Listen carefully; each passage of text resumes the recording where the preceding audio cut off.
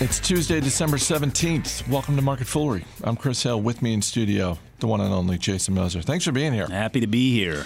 We're going to dip into the Fool mailbag. We have more executives on the move, but we're going to start with Boeing. In January, Boeing is going to halt production of the 737 MAX indefinitely.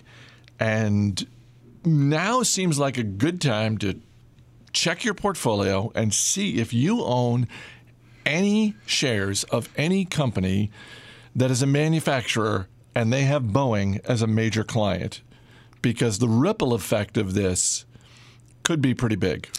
Yeah, I mean, it will be big. I mean, when we talk about the bigger picture implications here, I mean, you're talking about a supply chain where there are somewhere in the neighborhood of 1 million jobs involved, more than 600 suppliers in that supply chain. I mean, there's clearly a lot of money at stake here. Now, with that said, I mean, I agree wholeheartedly that this is the right move for Boeing to make. I mean, we were talking about this back in October on Market Foolery, and you and I think, both agreed at the time that their desire to try to get this thing back online by the end of the year was borderline absurd. It felt like it was rushed, and I couldn't figure out how they intended to do that, particularly when you're dealing with regulators. And so you get to where we are today. And I was going to say, you know who else agreed with us? Yeah. The FAA. And I think that makes sense. But I mean, I think that when you look at the short-term concerns, I mean, the profitability concerns of the business,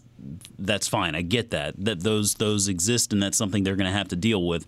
But they basically have one shot to get this right. And you know, we talk a lot about conscious capitalism, right, and all of the stakeholders involved when it comes to investing. And I think as time goes on, we're going to see more and more of this type of thinking bubble up to the top there. And what I mean by that in regard to Boeing is this is not just about profitability for this business. I mean, it's about that supply chain. It's about all of those employees. It's about all of the lives, all of the people that will set foot on this plane in the coming years. And you really you can't get that back. You know, once you start going down that rabbit hole, you can't get it back. And so for me, they have one shot to get it right. This is the smart thing to do. It is a good example of longer-term thinking at play. They have a lot of levers as a company to be able to deal with the financial challenges that will come, you know, with this. I hope for their sake, for everybody's sake, that they get it right this time, because when I think back to when this whole story began, roughly a year ago, it reminded me a little bit of BP and BP's initial reaction to the Deepwater Horizon in this one regard, where initially, when some of the damages had been assessed, BP came out and said something to the effect of, we've set aside, I believe the number was $6 to $10 billion to deal with this, to, you know, whatever the cost is going to be for our business and our shareholders, we think it's going to be $6 to $10 billion. And I remember we sat in the studio and we were like, there's no way it's going to be that low. And in fact, the total bill for BP ended up being somewhere in the neighborhood of $65 billion. Yeah. When I think back to the beginning of this whole thing and Boeing's reaction, even back then, the way they talked about the timing to get this back on track, it just seemed unrealistic from the get-go. It does. It did. And I mean, we're obviously seeing the proof of that now. And I mean, I think they've taken somewhere in the neighborhood of around $10 billion in charges here dealing with this problem thus far. Certainly seen the news with Southwest. I think that's the largest customer of Boeing in this plane. I mean, it's something that's going to take a while to recover from. It's going to cost, I feel comfortable saying it's going to cost a lot more than they're probably assuming today. I don't think that means it's going to be fatal for Boeing. I mean, I think, honestly, Boeing's not going anywhere. And I think that as far as timing goes, it's proving that taking a bit of a glass half empty approach here for investors is paying off. I mean, I just don't see any reason to rush back into something like this, feeling like maybe all the bad news is finally out there. But as they're able to recover from this, and I think it's going to be many, many quarters. I don't think it's going to be something where we can see turnaround here in the next quarter or two. Again, go back to all of the resources that the company has to be able to deal with this, the levers they can pull, whether it's issuing additional stock, whether it's issuing additional debt. I mean, they paid over the last 12 months $4.5 billion in dividends. I mean, I'm not saying they have to cut the dividend, but they could if they wanted to, right? That would be another way to deal with this problem in the short run. And I think that being able to do that, it changes their value proposition a little bit with their customers as well. I mean, a Southwest certainly goes to the table feeling a little bit more power, a little bit more bargaining power after all of this is said and done. That plays out certainly on the bottom line as well. But let's not assume that there won't be innovation from here and a better plane that comes from all of this as well. And that could help write this story for Boeing years down the road. Proving that investing can be hard sometimes, or certainly predicting stock moves can be hard. Over the past year, shares of Boeing are up slightly. Yeah. And I'm surprised they're not down, period.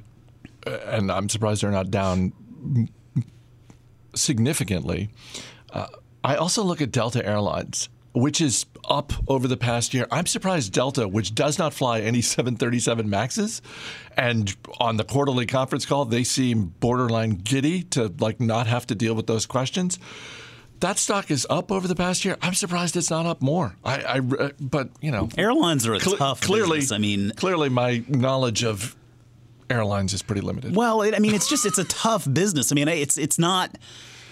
I mean, there's a rocket science pun in here somewhere, I'm sure. But I mean, at the end of the day, this really isn't rocket science. I mean, they kind of do provide just a commodity service. I mean, they're in the business of getting people from point A to point B. There are some loyalists, and certainly airlines do work with other partners to be able to provide attractive rewards, memberships that help breed some customer loyalty. But it is at the end of the day a commodity service, more or less. And so I think it's really difficult from that perspective investing in airlines.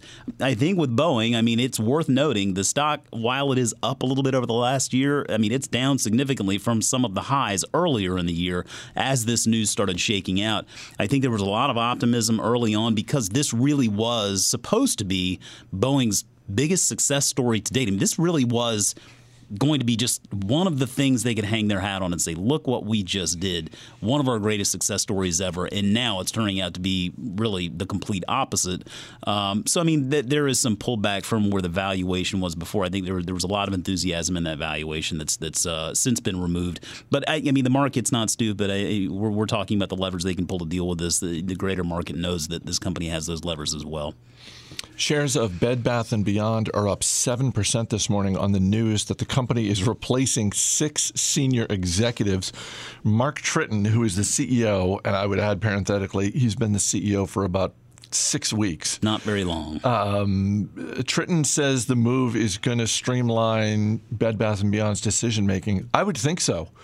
If a bunch of executives just walked out the door, then at least in the short term, this is seen as, okay, you're the new CEO, it's your way, and we'll take the highway. And at least for one day, the market is betting on Mark Tritton. It's like the president of a homeowners association's dream, right? Because typically the president of the HOA is just to deal with getting all of these neighbors together that never want to be in the same place at the same time. You can't get everybody to vote. And then there are all these issues on how do you record the votes? Can we do it online or do we have to be in person? And you just can't ever get anything done. And so when everybody leaves the board, finally the president can just start calling the shots and getting stuff done. Maybe that's where we are with Bed Bath & Beyond. I mean, extensive problems require extensive solutions. And, I mean, this is certainly one way to get that ball rolling. It does sound like he wants to fill some of those positions. He wants to consolidate some of those positions. And so that's good, too. We've recorded the challenges of Bed Bath & Beyond on this show for many, many years. And it's just been an awful investment story for a number of different reasons. And I don't think there's any reason to expect that to change anytime soon. Now, with that said, I do believe there is a world where Bed Bath & Beyond still has a place. I mean, I do think that people out there, generally speaking, want and need a lot of the stuff that Bed Bath & Beyond is selling. I think they have a bloated store footprint. They need to trim that down a little bit. They have a lot of debt on the balance sheet they still need to deal with. And I'm not sure that paying a dividend at this point really matters as well. So if they cut it, I think the market would probably receive that as good news as well. It probably makes sense to completely stop share repurchases altogether because, remember, it's one thing to repurchase shares when you believe there's a fundamental misunderstanding regarding the business and the stock price. In this case, there is no misunderstanding. The business sucks, and the share price reflects that. But, I mean, listen, Tritton's got a good track record with Target. I'm sure he learned a lot from there. He's going to put a lot of his lessons into practice here at Bed Bath & Beyond. So color me cautiously optimistic. I'm hopeful, at least. I'd love to see this thing turn around. I'm certainly more optimistic about Bed Bath & Beyond than I am about GameStop. And yes, and yes, part of that is the rant that Aaron Bush went on Motley Fool Money last week, which it was a very measured rant and backed up by a lot of sound analysis and reasoning. But everything you just said about Bed Bath & Beyond, you can multiply by 4 or 5 and apply it to GameStop. And like you said, there's no reason. Particularly, I mean, I made the joke about decision making being easier, but it really does seem like, okay, Tritton has bought himself some time. Yeah. He's bought himself at least 6 months to put together a plan, and hopefully that plan is going to involve at least some measure of store closures. I mean, whether Tritton is the CEO or not, you can't make a sound argument that they have all the stores they need, and in fact, they need to open more. Yeah, I mean, I think, listen, I'm no CEO, and I mean, I'm not saying that everything I'm saying here is right, but it does seem like there's a lot of low-hanging fruit out there that they could do, that they could move forward with in order to try to make this business, at least to get in a little bit of a better position. I mean, it doesn't take a lot. And again, I mean, I think you cut a dividend with a company like this, I don't think the market actually would react negatively. I think they'd probably view that as a positive and say, hey, we get it. You're in a tough position and you need that capital and you've got some debt on your balance sheet. So, I mean, it's a unique position they're in. We've seen retailers in this position before. Probably a coin flip at this point as to whether it works out or not. But I like the way he's getting started. Our email address is marketfoolery@fool.com. Question from Colby in Seattle, who writes, I have one stock that sits at 40% of my overall portfolio. It was the first stock that I bought. I would add, parenthetically, it's Netflix. And I've since bought additional stocks and ETFs to add to my portfolio. Should I continue to acquire more positions in other stocks and ETFs to further dilute my heavy 40%, or should I look at selling some of it off to create capital for additional stock purchases? Thank you for the question, Colby. It's a great question. One we've gotten in one form or another before, and it's a good problem to have. This stock has crushed it so much. It's overweighting my portfolio.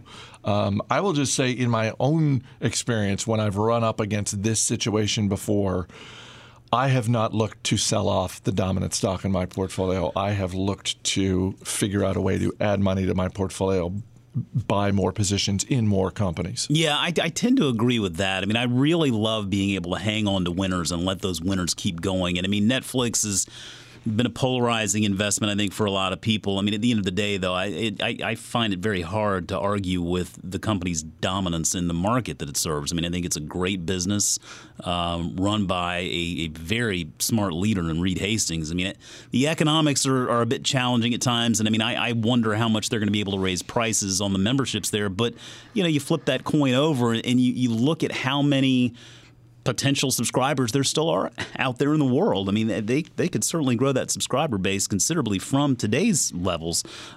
So you can further diversify, and I would rather use the term diversify as opposed to dilute, because I think diversify is a bit of, maybe it's a bit more of a positive word to use there.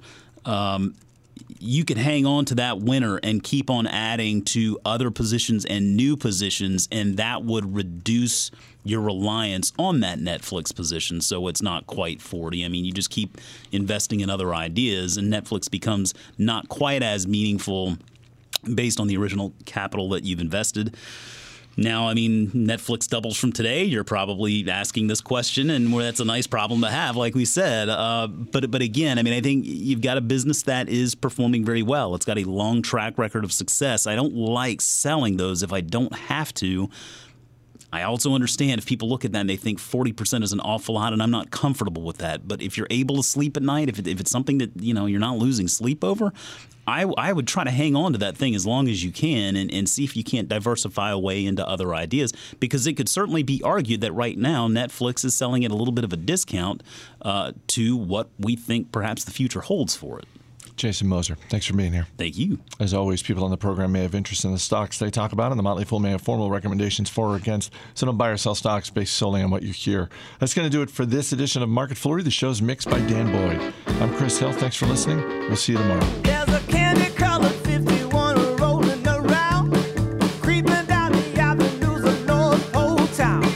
Round up all the fellas, tell them come over quick, because the driver looks a little like that old Saint Nick, sliding round the corner like a vision in red. Looks like he traded in the slip on that rickety sled. Santa's got a mean machine. Santa's got a mean machine. It's the lowest, leanest slayer that you ever see. Oh, well, Santa went and chopped him up a mean machine. Bells on the bumper and candy cane smokes, whistling pipes that rumble and croak. Nose decked and paneled with a 5-inch chop. He's got the peppermint switches making jumping hot. Red bucket seats, Santa go, go, go. The whites keep 'em rolling low and slow. Santa's got a mean machine. Santa's got a mean machine. It's the lowest, leanest slayer that you ever see. Oh, well, Santa went and chopped him up a mean machine.